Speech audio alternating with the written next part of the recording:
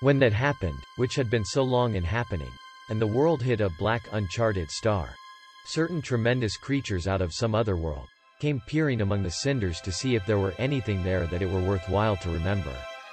They spoke of the great things that the world was known to have had. They mentioned the mammoth. And presently, they saw man's temples, silent and windowless, staring like empty skulls. One said, "Some great thing has been here, in these huge places." "It was the mammoth," said another.